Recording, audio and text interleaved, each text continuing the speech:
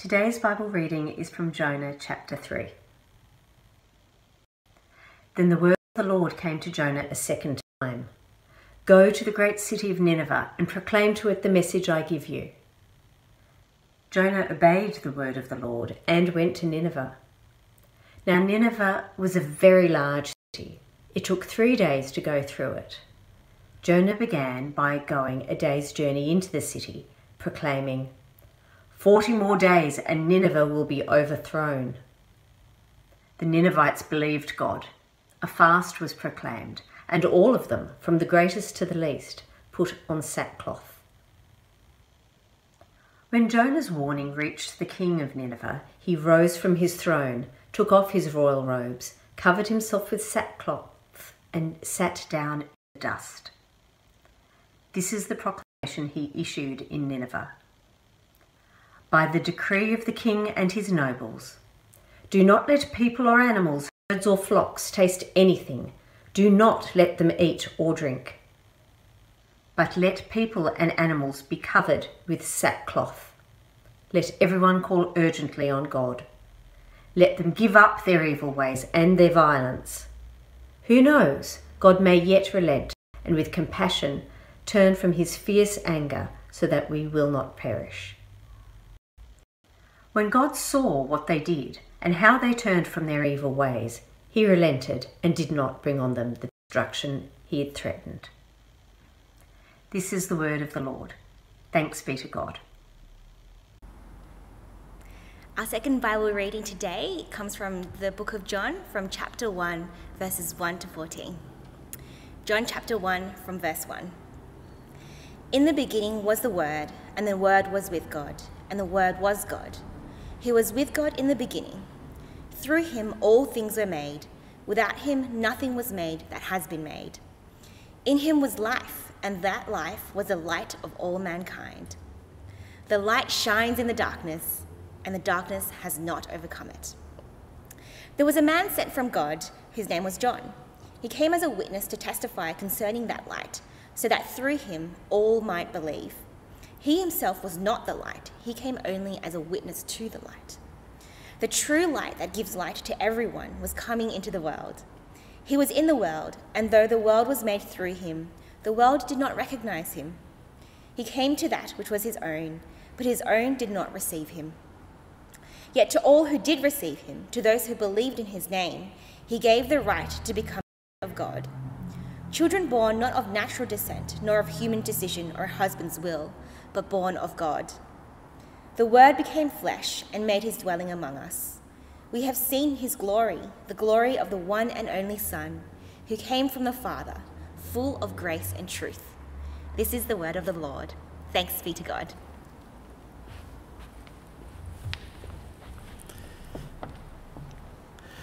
Well, this morning we're going to spend some time looking at that reading which Karina brought us from Jonah chapter 3, particularly as we continue our series in this Old Testament book of Jonah. As I've said to people, it's a story that's well known, but it's got lots of detail in it, actually. And as we get to the end of this story, we're going to see things that might have surprised us, that don't actually follow the plot line of the Sunday school teaching that we might have encountered many years ago, or even just the pop culture references to this story. Now, before we do that, I've got a little activity for us to do. Perhaps you're feeling a bit lethargic this morning, and so I want you to participate at home in your households. If you're alone, that's okay. You can still yell it out loudly. Your neighbours will be wondering what you're yelling. There's a game that they play on the Ellen Show called Epic or Fail. You might have seen it. She plays a clip or she shows a picture, and it's stopped at a point when you're not sure what will happen next. What's the next moment in history going to take place? And you have to guess. There are often moments which you don't know very well. And so you have to decide, is this going to be an epic moment or is this going to be a fail moment? And we're going to play that game now. I've got a few pictures, and let's see what your knowledge of history, some of it recent, some of it a little older, is. And we're going to put a picture up. I'm going to ask you a question. So here's the first one. Oh, there we go. Now, here's a more recent moment in political history. Now, this is the leader of then opposition, Bill Shorten, about to cast his vote. Is this going to result in an epic or a fail moment? Cast your votes. That's right, it's a fail moment. Now, don't read anything into this in terms of my political inclinations. I'm solely just picking up moments in history. Here's another picture for us. Here's another question. Okay. I'm not going to give you any clues. Some of you will know immediately what this is. If you're a bit older, if you're a bit younger, you might not. Is this an epic or fail? Cast your vote. Cast your vote. Here we go. Ready? An epic moment. Stephen Bradbury managed to stay on his feet when everyone else fell over and won only Australia's second gold medal at the Winter Olympics. Here's another opportunity. Okay. Oh, now you're really going back in the archives here.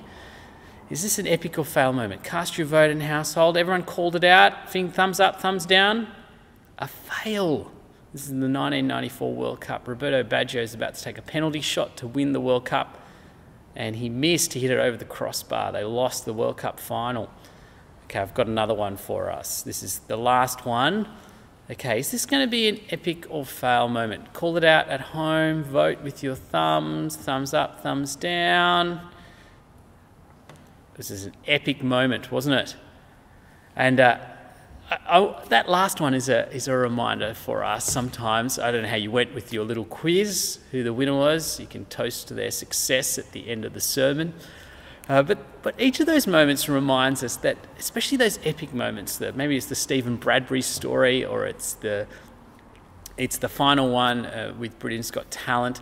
Each of Susan Boyle, each of those moments reminds us that we love those epic moments when a person appears to be on track to fail, and then something just turns around. That Susan Boyle moment, she turns up at the audition, she looks a bit harassed and straggled, and yet she's got a voice of an angel. She becomes a superstar, a multimillionaire. She sells millions and millions of albums.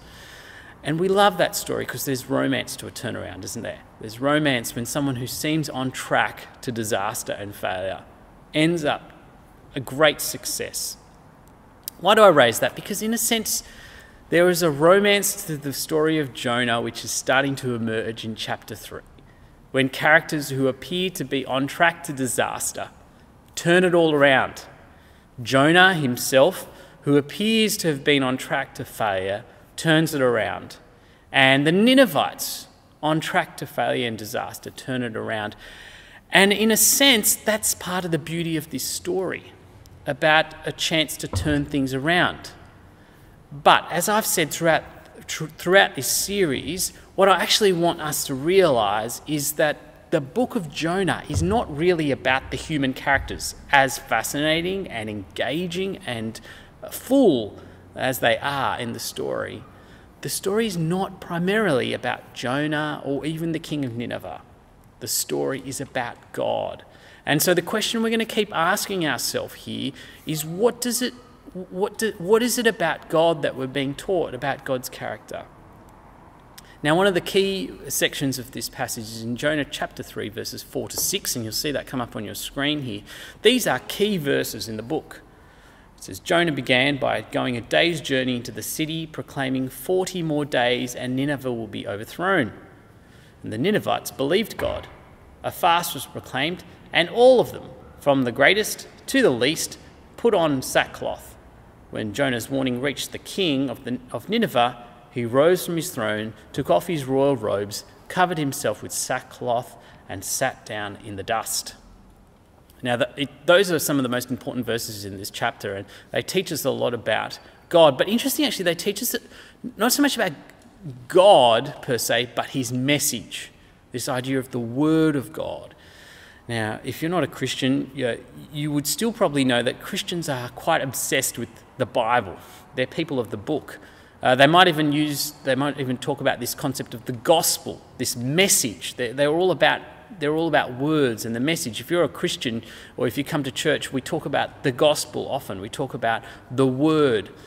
And one of the things I want us to think about here as we reflect on Jonah chapter 3 this morning is not just who is God, but the nature of his word, of his message, because that's one of the things that Jonah chapter 3 is actually helping us to understand. I want to understand what it means to encounter this word, what it means to respond to this word, and to really taste it. And if you're a note taker, those are probably 3 great headings for you to follow. Encountering God and his word, responding to God and his word, and really tasting God. What does it mean to taste it? one of the things we see when it comes to encountering God's word in this chapter is that to encounter God's word is actually to encounter God. You'll notice that they said Jonah speaks to them, and what do they say? They believed, not God, you'll notice, but they believed, not Jonah, but they believed God. That's interesting, isn't it? Because it's, of course, Jonah who is speaking to them at that very point in time. But even for the Ninevites, as they hear this message, they don't hear it just as a message from a person, from a man, from a prophet, from a Hebrew. They hear it as a message from God himself. They don't discern a difference between the message and the ultimate giver of the message, who is God. It's not that God has somehow taken over Jonah's body, but they see, when they hear that message, they are hearing God himself speak to them. But the other thing that's interesting is, you notice when the message reaches the king, how the writer describes it? He says, when Jonah's warning reached the king. Now, the Hebrew word for reached there, if you're not aware, the Old Testament was written in Hebrew originally. And so in Hebrew, that word reached is actually multifaceted. It could actually mean touched the king. That what the Hebrew writer is trying to convey is when the message comes to the king, it impacts him, it touches him, it does something to him. Now, you might think, how does a message touch someone? But we have ways of capturing this in our own vernacular. When someone speaks to you and says something powerful, you say, "Oh, that really impacted me. That changed me. That challenged me." The word, that message, is bringing about a change in us. And that is what the Bible is trying to signify about God's word. That when we hear God's message, it is God himself speaking to us. And when he speaks to us, he's touching us, he's impacting us, he's bringing about some kind of change in us. This word is active, it's effective. It's not just an idea or a concept for us to mull upon. It's a truth that brings about a change in us. Now, this idea of the word being active and bringing about a change is seen throughout the Bible and starts from the very first chapter of the Bible in Genesis chapter 1, when the Bible describes creation. You know, the Bible's understanding of creation is so different to any other religious view. Creation comes about because God speaks it into being. When God says, "I'm going to create the world," he's not declaring an intention which he later brings about. He speaks and it happens at that very time. His words are so powerful, they just make things be, so to speak. Now, how do you get your head around this? Well, C.S. Lewis, the author of the Chronicles of Narnia, writes in The Magician's Nephew about Aslan, his kind of analogous God character, creating a world. And as he describes it, we get a bit of a sense of what it might have been like for God to speak the world into being in the first place. I'm going to read a little excerpt from that part of the story. Maybe you've heard it before. If you haven't, that's okay. Just listen along. You might close your eyes and let your imagination take hold as C.S. Lewis describes Aslan creating his little world. And that might give you a bit of an insight about the power of God's word to bring about things. Here's what Lewis writes. The lion was pacing to and fro about that empty land and singing his new song. It was softer and more lilting than the song by which he had called up the stars and the sun, a gentle rippling music, and as he walked and sang, the valley grew green with grass. It spread out from the lion like a pool. It ran up the sides of the little hills like a wave. In a few minutes, it was creeping up the lower slopes of the distant mountains, making that young world every moment softer. The light wind could now be heard ruffling the grass. Soon there were other things beside grass. The higher slopes grew dark with heather. Patches of rougher and more bristling green appeared in the valley. See, what Lewis is describing there is this lion singing, and as the sound of his song travels out, it's bringing about new things. And that's what the Bible is trying to describe about the power of God's message. As people hear it, as it encounters people, as it reaches people, it brings about a change. The prophet Isaiah, an Old Testament prophet, wrote this about God's word, which reinforces this. He said, "As the rain and the snow come down from heaven and do not return to it without watering the earth and making it bud and flourish so that it yields seed for the sower and bread for the eater, so is my word that goes out from my mouth. It will not return to me empty, but will accomplish what I desire and achieve the purpose for which I sent it. See, the Bible is very committed to this position that when God speaks, he will bring about change. His word is so powerful. His word is not just him saying that he will do something in future necessarily. It is bringing about a new reality. It is changing. It is impacting people. It is impacting the world. It is transforming the world. Now, one of the reasons we find this hard is that when we encounter words, people saying something and then doing something, there's always a gap between them. Sometimes the gap between what someone says and what they do is completely unintentional. So they'll say, you might have been a child, for example, and as a child, your mother or father said, I'll pick you up at the school gate at 3:30, but the traffic or the meeting ran late, and they got there and picked you up at 4 o'clock. And so we start to embody this kind of life where we see a gap between what someone says and what they do. You know, they say, I love you, I'll commit to you for the rest of my life, I promise to honour and obey everything you say, I promise to give my life to you, I promise in sickness and in health. And then life changes and they don't do it anymore. Now that's just the sad reality of the world that we live in. That each of us has a gap between what we say and what we do, sometimes unintentionally and sometimes intentionally so. And of course the challenge for all of that is that when we think of someone speaking something, words don't carry the same authority and reliability. We can't be certain that what someone says is what they are doing and what they intend to do. But when God speaks, there is no gap, and the Bible holds to this idea consistently throughout. And Jonah chapter 3 is an example of the power of God's word. What it looks like to encounter this word is to encounter a living and active truth that brings about change. Now, the question that then returns to us is, how do you respond to the word if it is like this? And so this is the second question that we have to ask ourselves. How do we respond? And we learn a lot about how to respond to God's word by looking at the characters in this story. Jonah and the king of Nineveh.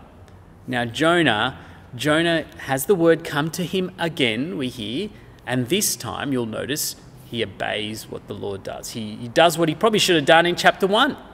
He goes and he does God's work. And in Jonah, we see a person who has been willing to set aside his own immediate inclination and desires and do what God says. There's a humbling moment for Jonah to say, yes, I'm going to obey you, God. I'm going to follow what you've asked me to do. So Jonah is an example of how to respond, but I think the best example we see of how to respond to God's word is seen actually in the king of Nineveh. Do you see what happens with the king of Nineveh? This is a great city. This is the greatest city at the time of the Jonah story, encountering this powerful word of God. And he says in verse 6, the king says, he rose from his throne, took off his royal robes, covered himself with sackcloth, and sat down in the dust. That is such a beautiful picture, a clear picture of what it looks like to respond to God's message. It is to get off your throne, to take off your royal robes, to take off all your pretensions of authority and self-sufficiency, to put on sackcloth and ashes, to humble yourself. What an extraordinary step that must have been for those around to watch this king, effectively the most powerful political leader in the world at the time, hear a message and respond like that, stepping down his throne, in effect, pushing aside all his power, all his authority, and humbling himself, dressing himself like the poorest of the poor in response to this message. That's what it looks like to respond to God's word to us. When God speaks, our first response is a response of humility, of humbling ourselves. Now, here's the challenge. For some of us, that immediately is something that we find difficult to do. We find it very hard to respond that way to the message of the Bible. It feels archaic, it feels old, it feels unreliable, it's been used by people the wrong way. And for those of us, this is a very challenging word to us, to say that we're meant to sit underneath this word rather than over it. But for some of us who come to church regularly, when we can, of course, for some of us who come to church regularly and sit in the pews and go through a church service, we can kid ourselves that we have submitted to the word. But the reality is deep down, actually, the word remains under us rather than us under the word. There are little parts of God's word which challenge us, and if we reflect on them, we actually find very hard to put into practice. Let me give you an example. In Matthew 6:24, Jesus says, it's part of the Sermon on the Mount, he's talking about wealth and possessions and material things. He says you cannot worship God and money. Now, this sermon's not about money and it's not about wealth and possessions, so to speak, but we live in one of the most wealthy parts of the world, not just the wealthiest part in Sydney, but in the world, the lower North Shore. And so wealth and possessions is always a good place to start when we think about our ability to submit to God's word. And for many of us, we might come to church on a Sunday and say that we submit to God's word, but most of our week is spent trying to build a financial base, some kind of financial security, trying to build our wealth portfolio, trying to climb our professional ladder, material ambitions, professional ambitions. But think about what Jesus is saying in Matthew 6:24. He says, you cannot worship God and money. Now, for most of us, what we think is, no, I want to worship God, but can't I also devote myself to building a financially secure future? But the Bible says, no, you can't choose both. You can only choose one. You can only choose one. And if we look back on our weeks and our months, our planning and our priorities, what we come to realize is that often actually we've been choosing our wealth, our material security, our financial security, over and above our commitment to the Lord at times. We've said we're worshipping the Lord, but we're also worshipping this other thing. And yet Jesus says, you cannot serve God and money. It's one or the other. Now, why do I bring this to you? Because I think for us, it's not enough to just say we submit to God's word and his message. It has to have a functional reality. It has to materialize in our lives. It has to shape our priorities. It has to change our decisions. It has to impact the way that we parent our children and we form our families. It has to flow into our decisions about time. It has to shape our interactions with people and our relationships. To say that we submit to God's word is to step down from our throne, to take off our royal robes, to cover ourselves in sackcloth and ashes, to be shaped by humility. Timothy Ward, an author, has this great quote. He says, our basic attitude to Scripture should be humility. We should submit our thoughts, hopes, and desires to God's thoughts and his will.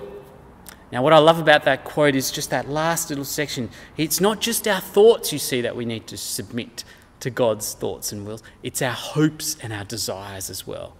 You know, some of us have an intellectual acceptance of our Christian faith, but it hasn't flowed through into the things that we deeply hope for and deeply desire in our life.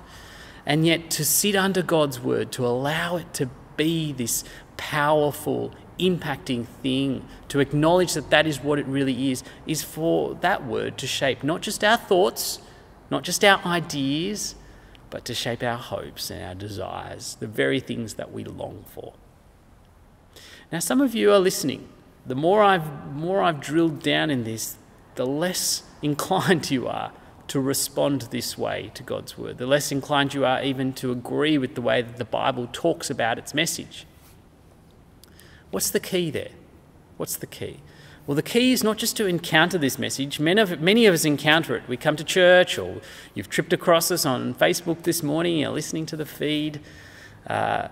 It's not even to know how to respond. It's to taste this word, to drink it in, to feel the fullness of it, to devour it. for it to be the thing that you draw sustenance about. How do you do that? Well, at the heart of this word is God's character, and it is coming to realize the beauty of what God's message is really conveying. It's conveying who God is and what God is about. The thing that strikes us most about this story is God's response to both Jonah and the king of Nineveh. You know, there's a great moment in the story where it says, the word of the Lord came to Jonah a second time. Oh, what a blessed phrase, a second time. That phrase is the heart of the gospel. You see, for Jonah, he was disobedient. Even if his obedience was delayed, that's still a form of disobedience. But God in his kindness comes to Jonah a second time. He doesn't write him off immediately. He gives him a second opportunity to follow his command. And that's an insight into the way that God treats us. But even more so, the king of Nineveh. You know, as I said, the king of Nineveh was the most powerful political figure of his time. But the reality is also one of the cruelest figures of his time. And he was overtly against the God of the Hebrews. Overtly against them. In fact, he'd spent much of his time trying to destroy the nation of Israel. He was all about colonization. And yet here, as soon as he turns back to the Lord, as soon as he repents, as soon as he shows a moment of humility, the Lord is willing to accept them back, to give them a second chance as well. And there is a profound truth at the heart of that. You know, when I was at university, soon after September 11, when Al-Qaeda terrorists flew planes into the Twin Towers, Osama bin Laden was the most hated person on the planet. He was, I guess, the modern version at the time of Hitler, certainly in the Western world.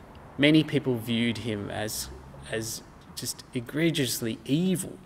The images of people dying in the Twin Towers was seared into their brains, and he was directly responsible for those moments.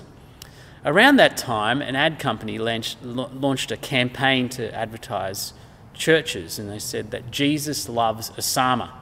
Now, of course, there's always weaknesses with ad campaigns that are based around one sentence. They don't capture all the nuances, the theological realities, the need for repentance.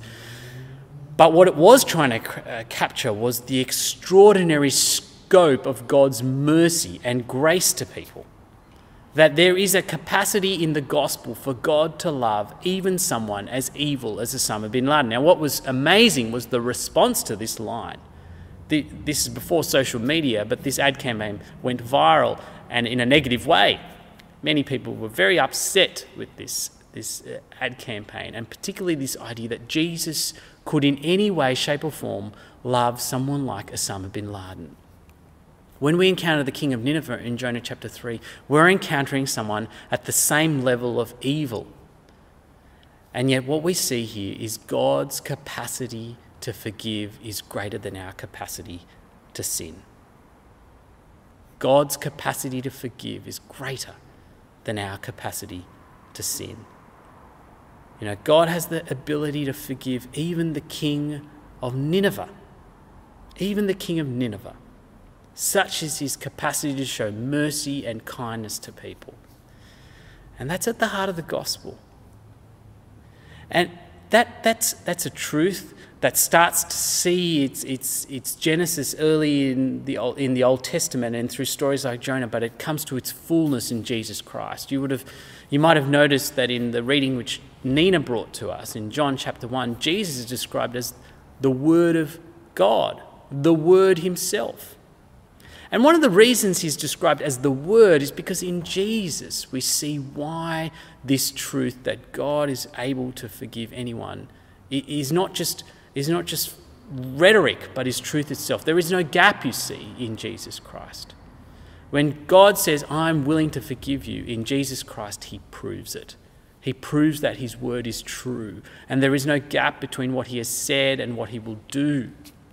You see, in the gospel, we see that when God declares his willingness to forgive, he is already achieving it. There's a moment right at the end of the story of Jesus' life. He's just been taken to the cross. He's been scourged within an inch of his life. He's been deserted by all of his closest followers, except for a couple of women who stand at the foot of the cross. And he's being mocked by the crowd after just a week ago being hailed as the new king. An extraordinary turnaround. His life is at its absolute low point. And if all of that isn't enough, he's experiencing the spiritual alienation of his Father, abandoning him to judgment and death. And what does Jesus say as he looks around at that crowd? Father, forgive them, for they don't know what they're doing.